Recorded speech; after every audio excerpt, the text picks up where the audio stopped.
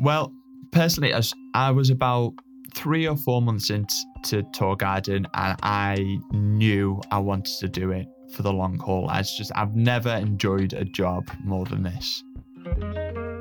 Hello, everybody. Welcome to The Low Season, a podcast about tour guides, tourism, and the future of travel. I'm Wouter Bernhard, a tour guide from Berlin, and currently I'm gauging how my fellow tour guides are navigating the pandemic. For today's episode, I spoke to Matthew Staunton from Liverpool. I'd love to go one day. It's quite high on my bucket list of places to visit, so naturally we talked a bit about what kind of a city it is and what stories there are to tell. Now, Matthew has only been a guide for 8 months, so I'm quite interested to hear what he makes of this tourism lockdown and whether he'll return to tour guiding as soon as the restrictions are lifted. But first, Matthew, how are you holding up over there? Well, I'm just trying not to catch COVID-19, to be honest. I'm just staying indoors. You know, we've got our one-a-day exercise where we can go out. And yeah, just trying to keep busy, to be honest. I'm doing some more research about the city, which is fun, you know, just to keep my toes sharp when we do get back to work. But yeah, it's other than that, just trying to relax and, not get too stressed out by life. What I wanted to talk about a little bit is you are originally from Liverpool. Could you maybe, like I've never been. Could you maybe talk a little bit about why Liverpool is such a cool city to visit?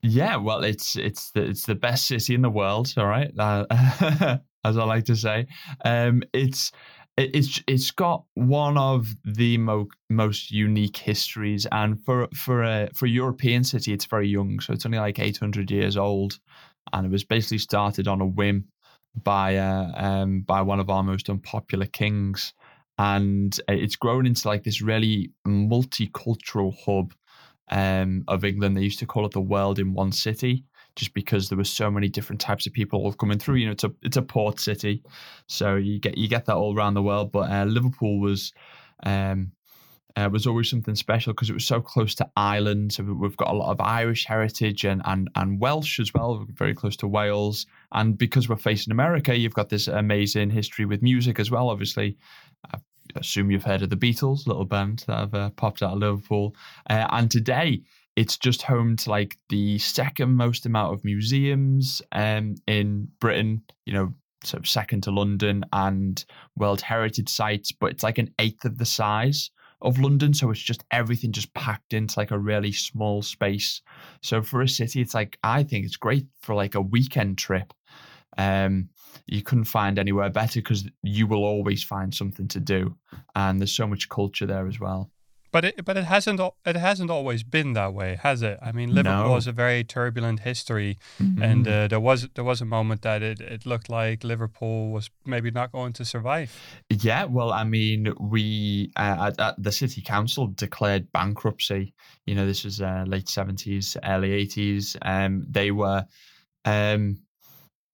were going head to head with the prime minister essentially at the time, which was Margaret Thatcher. The council was described as militant. That's how fraught the tensions were politically, you know, between the central government and the city. And we almost had like no funding, so there was no tourism industry. It wasn't, to be honest, a particularly nice place to go. And the Docklands now, which is part of like the largest UNESCO World Heritage site on the planet, were essentially a site for criminality. The docks, the Albert Dock itself had dried up, so it wasn't used commercially. And there was a period of time in the late 70s, early 80s where it was almost exclusively used for criminal activity. There was a lot of opioid drugs that were actually smuggled into Liverpool through those old docks, just because the city wasn't using them for anything, and they didn't have enough funding, enough policing to look after that area. So it's come from some really dark times, but ever since we were named Capital of Culture in 2008, we just had this massive turnaround, and you know, this like I say, kind of area of criminality has just absolutely changed into this wonderful center of tourism. You have have not been guiding that long. I think it's 8 months or something like that. Yeah. You wrote to me. Could Yes. you tell me a little bit about how you got into guiding? Yeah, so pretty fresh, pretty new. Well, it was actually through one of my friends. So we do obviously Spanish tours here in Liverpool as well, and she started to do the tours in Spanish, and we worked together previously in her old job in a hotel, and she came and saw me and said, you know what, Matthew, you'd love this, you'd really enjoy it, because I'm always full of, like random little facts about Liverpool. And she said, that's yeah, I think you would really enjoy researching it. And I started to do it. I did a couple of tours, on a weekend, um, odd weekends and things like that. And then eventually I just blossomed into a full-time job. What do you like so much about it? Um, to be honest, I like meeting new people, which I'm starved for at the moment, obviously cooped up in my house. Just meeting new people and discovering why they come to Liverpool, because Liverpool, although I think it's a wonderful, amazing city, is not the most famous city in the world. It's not like a Lisbon or a London or an Amsterdam or something like that, or a Berlin even. It's doesn't have this kind of international reputation. And I love getting to know new people, finding out why they decided to come here, and then surprising them with the history, seeing them, start the tour just thinking, oh, this city's really just about the Beatles, and then end it being like, oh my God, like so much has happened here. And then convince them to come back with more friends. Like how many Liverpoolians? How do you call them? Liverpoolians? Liverpudlians. Liverpudlians. How Yeah. many Liverpudlians are guides in comparison to people that are not from there? Most of the English guides, most all of the English guides, I think, are locals. So, I'm just counting in my head, I think we're all born and bred. Isn't that interesting? I mean, in Berlin, there's very few locals actually doing the tours themselves. There's a couple, but the majority of them are simply not even just not from Berlin. They're not even from Germany. Oh wow! And I find that interesting that from place to place. For example, I spoke to some people in Israel, and almost all of the guides are Israeli. Spoke to some people from the United States, and almost all of them are U.S. citizens. And the same is true in Liverpool. Then you go to a city like Madrid or something like that, and then a lot of people are not Spanish anymore. It's I don't know. From city to city, it greatly depends. What would you say is the kind of people that visit Liverpool? What kind of people do you get on your tour? Well, it's a real mix, to be honest. I think you get the big Beatles fans. They want to go to Matthew Street, the Cavern. They want to see where it all started, and things like that. And then you get the total kind of opposite, where people are not interested in the music side of the city at all, and instead they want to talk about like the lesser known history of Liverpool. And usually these types of people, they're usually kind of they're doing a lap of the whole country. So they'll start in London, they'll go up north, they'll see Liverpool, they'll go to Edinburgh, Glasgow, come back down, see maybe York or Leeds or somewhere in the northeast, and then go back to London and fly home. So it's a real mix. But I think the people that come to Liverpool specifically now, especially on the English side, are less concerned with the Beatles and more concerned with either football or like the World War II history, which took place in the city, and the more kind of local contemporary history, the political history that we were talking about before as well. You have just started guiding. Could you talk a little bit about the sort of the business praxis? Are you doing free tours? Do you get paid per tour?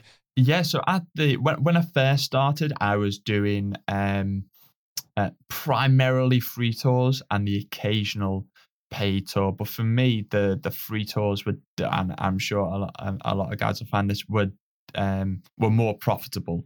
And usually there's a bigger group as well. And I work for a company, and then at the end I pay the company per person who is on my tour, a certain amount of money from the marketing fee, essentially for the advertising. But the kind of catch is that it doesn't matter how much tips you get, you're always going to pay that marketing fee. But more recently, one of the Spanish tour guides who we've been working with has got a few of the tour guides there, and we've started to do more private tours, and these are kind of much more almost like boutique tours. So the way it would be advertised is if you're coming to Liverpool and you want to see, a specific section of the city or a couple of different things, you can get in touch and we'll make a tour around your interests.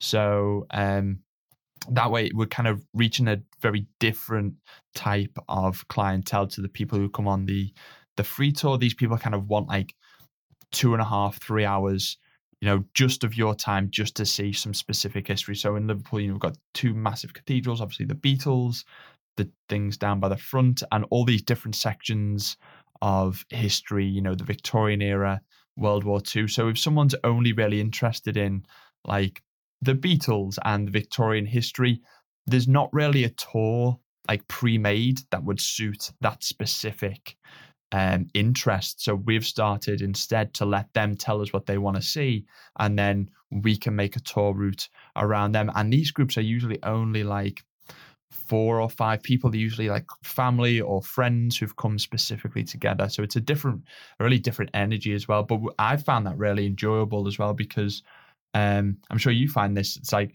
not everyone is gonna be interested in everything that you have to say on a walking tour, but when you're just showing them things that they want to see, they are. So you've got a really engaged audience. You were saying that the free tour model is a bit more profitable. Why is that? I think, just personal experience. It's uncapped. For a lot of the paid tours, at least for the company that I'm working with currently, it's only a certain amount of money. But in a free tour, if you do well and the audience is really feeling, you can have like 30 people with you. You can get a lot more money. Whereas the paid tours, you get what you were paid, and that's it. So I think the free tours have always been a little bit more profitable for me. What would your ideal situation be like if you think of yourself as a tour guide for the years to come? What kind of model would you like to have around you that would make you feel comfortable in your job? I would like a steady supply of free tours, but I'd really like to continue doing those kind of boutique select tours as well. And I think I would prefer them to the kind of regular like pre-written tours that a lot of the companies sell, because most of the time in Liverpool, the difficulty is getting people interested in these pre-written tours, because the companies that are advertising them as usually Beatles tours, which, as I kind of mentioned earlier, a lot of English tourists aren't interested in the Beatles anymore, so they don't sell very well. Whereas if you're asking people, what they want to do, it's a lot easier for them. They're more willing to spend the money on it up front. And especially if they've seen you already in a free tour, and they know that you're a good tour guide, you know your stuff, they're much more willing to invest a little bit more money into things that they're genuinely interested in. You have just started to be a guide, which is a bit of an unfortunate time in many ways.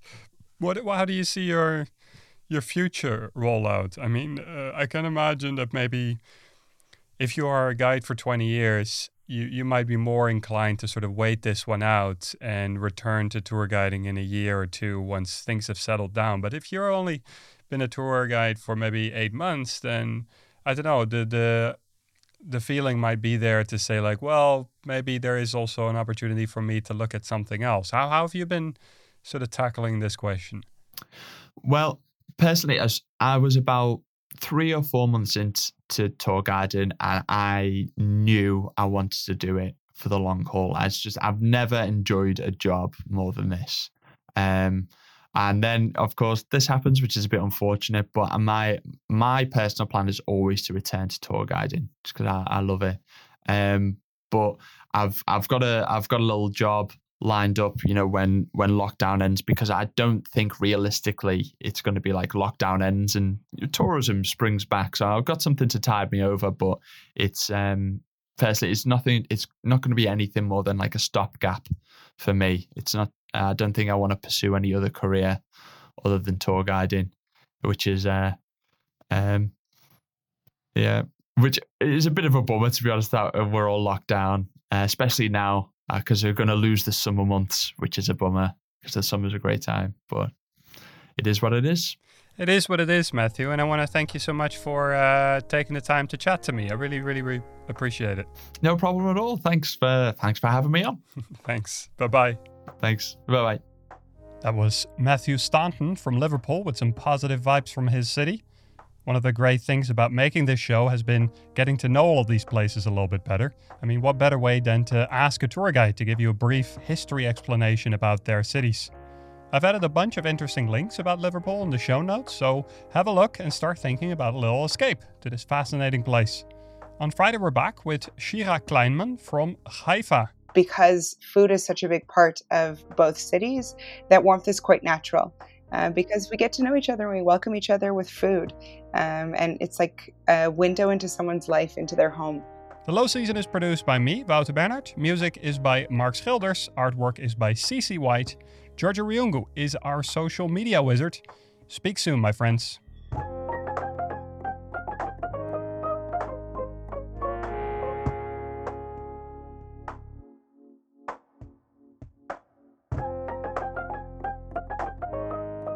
Start the tour just thinking, oh, this city's really just about the Beatles, and then end it being like, oh my God, like so much has happened here.